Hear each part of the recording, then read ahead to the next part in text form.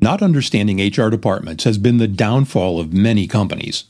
But there are ways to decrease the HR drama, and they're surprisingly straightforward. How can you benefit from them? We'll find out on this episode of Shift Shapers. Change either paralyzes or energizes. The choice is yours. You're listening to the Shift Shapers podcast. You're about to learn firsthand from businesses and entrepreneurs who have successfully shaped the shifts in their industries. Get ready to become the change you want to see. This episode is brought to you by Shift Shaper Strategies. In sales, if you confuse, you lose. Clarify your message so you win more clients, crush your sales goals, and build your practice. Learn more at shiftshaperstrategies.com. And now, here's your host, StoryBrand Certified Guide and Chief Transformation Strategist at Shift Shaper Strategies, David Saltzman. Whether you're a business owner or you're an advisor who's working directly with the HR suite in a company on employee benefits issues, which I know a lot of us do, it's important to make life easier and mostly eliminate drama. And so we wanted to find somebody who knew both about HR and about eliminating drama. And we found Karen Young, and she wrote this great book called Stop Knocking on My Door, Drama-Free HR, to help you grow your business. And we couldn't think of anybody better to ask questions about HR and how we as benefits advisors can relate better to the HR suite. So with that, welcome, Karen. David, thank you so much. It's a pleasure to be here. Well, thanks. I should mention that in addition to being an author of a really terrific book, very readable, especially for a non-HR professional, you are also the founder and president of HR Resolutions, and you have a pretty broad-based practice, so you've seen it all. Would that be safe to say? I love to say that I've seen it all, but unfortunately, some things still surprise me every now and then, but we just keep chipping away through it. Perfect. So let's start with, it's a great title, Stop Knocking on My Door. Where'd the title come from? The title came from, when I talk with a lot of my clients, a majority of their interruptions through the day, a majority of the things that keep them from being able to be focused on their expertise and moving their companies forward is when the employee goes on their door repeatedly. And so they recognize that they need to pay attention to their employees. They recognize they need to help them. But those interruptions, because they may not have policies and procedures in place, they may not have a crystal clear understanding of what everyone's responsibilities are, they get those interruptions. So that's where the title came from. Okay, well, so while we're doing background, one more question, because I happen to have one of these in my family. How did a music major end up in doing HR? Oh my gosh, that is a great question. I am a classical pianist. I studied piano from the time I was 6 years old until, we won't say how long that has been. I won't ask. Stage. We'll just put it that way. Perfect. I had a deal with my parents that I had to go to college for 1 year. And if I didn't like it, I could move home at the end of 1 year, live rent-free as long as I had a job. And so I went to Lebanon Valley College, which on the East Coast, if you're not going to Juilliard, you should go to Lebanon Valley College for music. I was miserable my first semester because I was in with all the other first chair this or first chair that, and I was going to have to spend my entire life in a practice room. Yeah, no, too boring for me. And at that point, if you couldn't cut it as a music major at Lebanon Valley, you went into elementary education. Well, if I was going to do that, I was going to teach music, so why change? So all the flunkies became business majors. And so that's what I did. And I took an elective called organizational psychology. And the light bulb went on over my head, and I decided, oh my gosh, this is what I want to do. So my parents were also going, yay, she's going to stay. She's not moving home. So it was a win-win for everyone. So that's how I went from being a music major to a degreed and certified HR professional today. It's a great story. So, as I said, I've got a music major who's doing something completely different.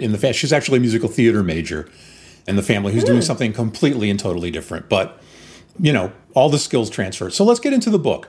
Sure. One of the things that I think people will be shocked about is something that you write about fairly early in the book, that even if you have one employee, and even if that employee is, whether that employee is a full-time employee or a part-time employee, you automatically, as a business owner, become subject to 10 different federal employment laws. That's mind-boggling. It is. I was even shocked when I opened HR Resolutions 16 years ago. And I'm in HR, but I had dealt with big corporate America HR that was, you just had them all. You were playing with them all from the get-go. And when I started my business and started looking into this, I mean, my mind was boggled as well.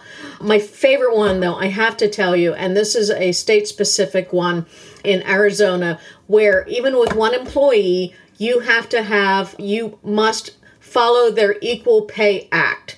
So you must be sure that you pay your one employee the same as you're paying all your other employees. That's the one that has boggled my mind. But I don't make the legislation. I don't make the regulations. I just help interpret them because I am not an attorney, but I help understand what the regulations mean and how they impact our businesses.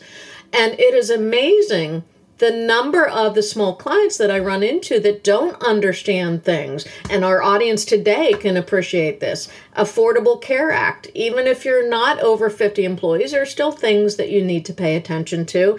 COBRA. Even if you're under 20 employees, most states now have mini COBRA that you need to be aware of. So it is my responsibility is to help people understand their risk. And someone phrased it really well yesterday, because people are familiar with, in the medical, informed consent.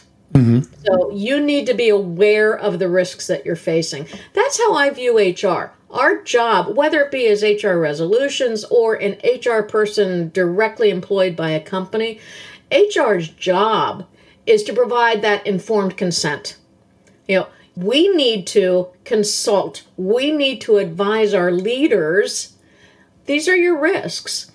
End of the day, it's not my decision as an HR professional. It's the business owner's decision. And I will tell you, as an up-and-coming HR professional, that was something very difficult for me to grasp, that I'm a consultant. Even when I was an HR professional in business working for a company, my role truly was I wasn't operations. I was overhead. My role was to provide informed consent so my leaders could make the best decision for the business. So knowing those regulations that apply, you don't need to know them in depth. You just need to know that you have that risk and know where to go to find out more about the information. Well, there's another part in the book where, and you use this almost as a foundational piece, I think, if I read it correctly, and that is the importance of job descriptions. And the reason that in the book you say they're important is because they're important for a lot of different reasons. Share some of that with us. Sure. I actually call job descriptions the hub of the wheel. So if you imagine a wheel on your tire, or it may be easier to go with a bicycle wheel because all those spokes that come from the hub out to the wheel itself. If you're missing a couple spokes, you're okay. Your bike is still going to work. You're not necessarily going to go clop, diddy clop, diddy clop. Your bike is still going to work. If you are missing too many of those spokes, though, you're going to end up with flat spots. So when I talk about the job description being the hub of the wheel, what I'm referring to are things like interviewing. If I'm going to interview, if I have a job description, I know what I'm interviewing for. I'm able to talk to the candidate about these are the responsibilities and the essential functions of the job. This is what your day-to-day is going to look like. If I am coaching or counseling or mentoring an employee, I want to be able to refer back to the job description so I can help them understand and be crystal clear with them. This is the expectation for your position. Let's talk about where you're not quite meeting those expectations. But I've got that document to refer back to. In the arena of workers' compensation, I hope that you don't ever run across this, but if you ever do have any restricted duty cases or any lost time work cases, you want to be sure that you have a solid job description done in advance so you're not making this up on the fly so you can get somebody back to work, because you don't want those lost time cases. You're much better presented if you're able to go to the healthcare provider or the occupational med provider and say, these are the responsibilities of the job. So that helps get your employees back to the work environment faster. Sure. And then the other area, and this applies regardless of the size of your company, this applies with reasonable accommodation. Now, granted, the Americans with Disabilities Act doesn't kick in until you are 15 or more employees. But I want to use Pennsylvania as an example. In Pennsylvania, we fall under, as soon as you have 4 employees, you need to follow most of the same laws as the big boys and girls do. So we have to consider it might not fall under the Americans with Disabilities Act, so we might have a little bit more flexibility. But when we're looking at reasonable accommodations, if we have that job description already established with the essential functions, which that's why the job exists, and the physical and work environment conditions associated with that job, we are in a much better position to determine, is this request for leave reasonable? Is this request for taking some pieces out of the job temporarily? Is that reasonable? And we're in such a better position if we have done that before we need to do it. Sure, absolutely. And now, a word from our sponsor. It's a fact. Salespeople and organizations lose opportunities because they don't clearly communicate their value. In today's market, your story is your message. It should be crystal clear, perfectly arranged, and precisely targeted to attract the clients you want. As a certified story brand guide, we use the exclusive SB7 process to create that story and the websites and collateral that deliver it. If your message isn't cutting through the noise, we can help. Visit us at shiftshaperstrategies.com to learn how we can help you find, clarify, and deliver a message that wins clients, crushes sales goals, and builds your practice. In sales, if you confuse, you lose. So learn more and schedule that call today at shiftshaperstrategies.com. That's shiftshaperstrategies.com. And now, back to our discussion. Let's kind of switch our focus a little bit. I think the place that a lot of our audience probably began to encounter a lot of your folks, a lot of the HR professionals, was with this little thing. I think the acronym stands for helping to irritate practically all Americans. Oh, yes, my favorite. And I mean, there was a lot of back and forth, and a lot of folks on the employee benefits advisory side of the business ended up working with the HR professionals to make sure that all of the stuff that they were doing was HIPAA compliant. Right. Did you see an increase in other types of disciplines, whether it was attorneys or benefits advisors or whatever, all of a sudden interfacing with HR suites? What's interesting is I'm sage enough to remember when HIPAA was enacted. And I remember my biggest disappointment, because I'm a people pleaser. I'm in this business to help people. And my biggest disappointment in HIPAA was I was no longer able to help my employee if they had a challenge with their insurance. I could no longer act on their behalf. I could no longer be an advocate for them. I have found that my insurance broker friends, and I love my insurance brokers, I have found them to be, as the law has progressed, and I don't remember how old it is now, but it's just there. It's a fact of my life now. I have found that my insurance brokers are much more readily able to help employees now than I can. So I will turn to our insurance brokers often if an employee is having a challenge, because they have found ways to either help that employee work through it, or they have advocates who are able to get the appropriate releases. But the biggest area where HIPAA impacts HR professionals that I run into and our clients, I want to use a story of a client that we had that started out small, mom and pop. They've been around for over 40 years. They have grown to where they have their own HR director now, so they're well over 200, 300 employees. But for the longest time, their corporate office manager, if someone was out sick, would send a company-wide email. Karen is out for an appendicitis right now. Okay? So she's a corporate office manager. This is what they've always done. It's a family-oriented business. Sure. I would constantly go back to her and say, oh, please, please don't do that. And when I finally helped senior leadership recognize that we're not a little mom and pop anymore, there are still ways that we can act like a little mom and pop, but there's some behaviors we have to cut out. When I explained to them that every email that was opened, not just the one email that this office manager sent as a HIPAA violation, but every email that was opened and received could be viewed as an individual HIPAA violation.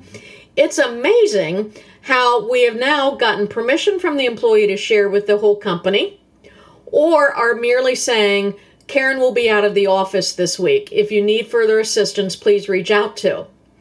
That's where I've seen the biggest impact, because it takes away that ability to act like a small, caring family organization, because we can't share stuff like that. And I understand, but frankly, most employees, they're fine if you share that information with their coworkers. But unfortunately, sometimes I have to be the bad guy and say it's not in your informed consent. I have to say it's not in your best interest to do that. Yeah, benefits advisors know all about being the bad guy, especially with the rise of, or the renewed increase in partially self-funded plans and layering all the ERISA regulations on top of everything. And that leads me to a question. An awful lot of insurance advisors think the letters HR stand for highly resistant, because when they bring a new plan, or they bring, or they're hurts my heart. or they're positioning some new opportunity for the employees. Right. Oftentimes, their impression is that HR folks are going, oh, glory, just what I need is one more piece of work, one more thing to understand. We've got about 5 minutes left. I wonder if you could give all of our audience some tips about how to interact better and become better partners with the HR suite.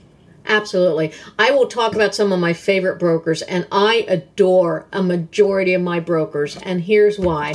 Because they are working to make my life easier. They are partnering with me as the HR person to meet with employees, to meet with leadership. They're doing the work for me with presentations. They're saying, let me present.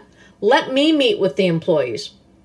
And if I could encourage all of you to do one thing, push electronic portals to your people, to your businesses and your clients. I just handled a 170 employee paper open enrollment. Wow. And I vowed I would never do that again. And I've promised the client, I will never do that again. And it was because their broker refused to talk to them about a portal. The company was entirely open to it. The broker was resistant to that. Now, we're with a new broker now. Imagine that. I'm shocked. I would show you my shocked face. Yeah, I know. So really highly encourage, let the HR person know that is there to make their job easier. You're going to do all the heavy lifting for them. Be as available to them as possible. And when worse comes to worse, the best answer, and I've learned this actually through marriage counseling, help me understand. How can I make your job easier? And if it's not something you can do, then have an honest conversation with the HR person. I can't do that, but would it help if I did this for you? Okay. The biggest thing for me is when my brokers actually create the open enrollment booklets and communications, so I don't need to. It's not my expertise to put all the required notices together. And you know what? I'd say that's probably my last big piece. Make sure your HR people, make sure you are feeding them the required notices when they need to be distributed, because we don't remember. Well, that's true. Yeah. One of the other things that you might be helpful with is that an awful lot of times decisions on new benefit plans or new benefits within the benefits array are determined at the C-suite level. and then they get pushed down, and you're kind of presented with it. The HR folks are presented with it as a fait accompli. Mm-hmm. Is there a way for the benefits advisor to kind of, for lack of a better term of art, work both sides of the street without annoying anybody? You betcha. Keep the HR person up to date. Even though the decision is the C-suite, make sure the HR person knows, this is what I'm presenting to your C-suite. This is what I believe they are going to take. Start to think now, how can I help you implement whatever their decision is? The C-suite is not going to be upset by that at all. They're probably going to be a little bit thankful. A majority are going to be a little bit thankful. But keep that HR person in the loop. Be their ally. Be their friend. Okay? That's a great place to end our conversation today. Karen Young, founder and president of HR Resolutions and author of this really terrific book. Especially if you're a small business person and you maybe don't have a full-time HR person, it's worth reading because she goes through every single bit of all of the gobbledygook that you have to deal with from an HR perspective. So Karen, thank you very much for sharing your expertise with our audience. David, thank you for having me today. My best to everyone. My pleasure. The Shift Shapers podcast is a production of Shift Shaper Strategies and may not be reproduced or quoted in whole or in part without our express written permission. Copyright 2020, all rights reserved.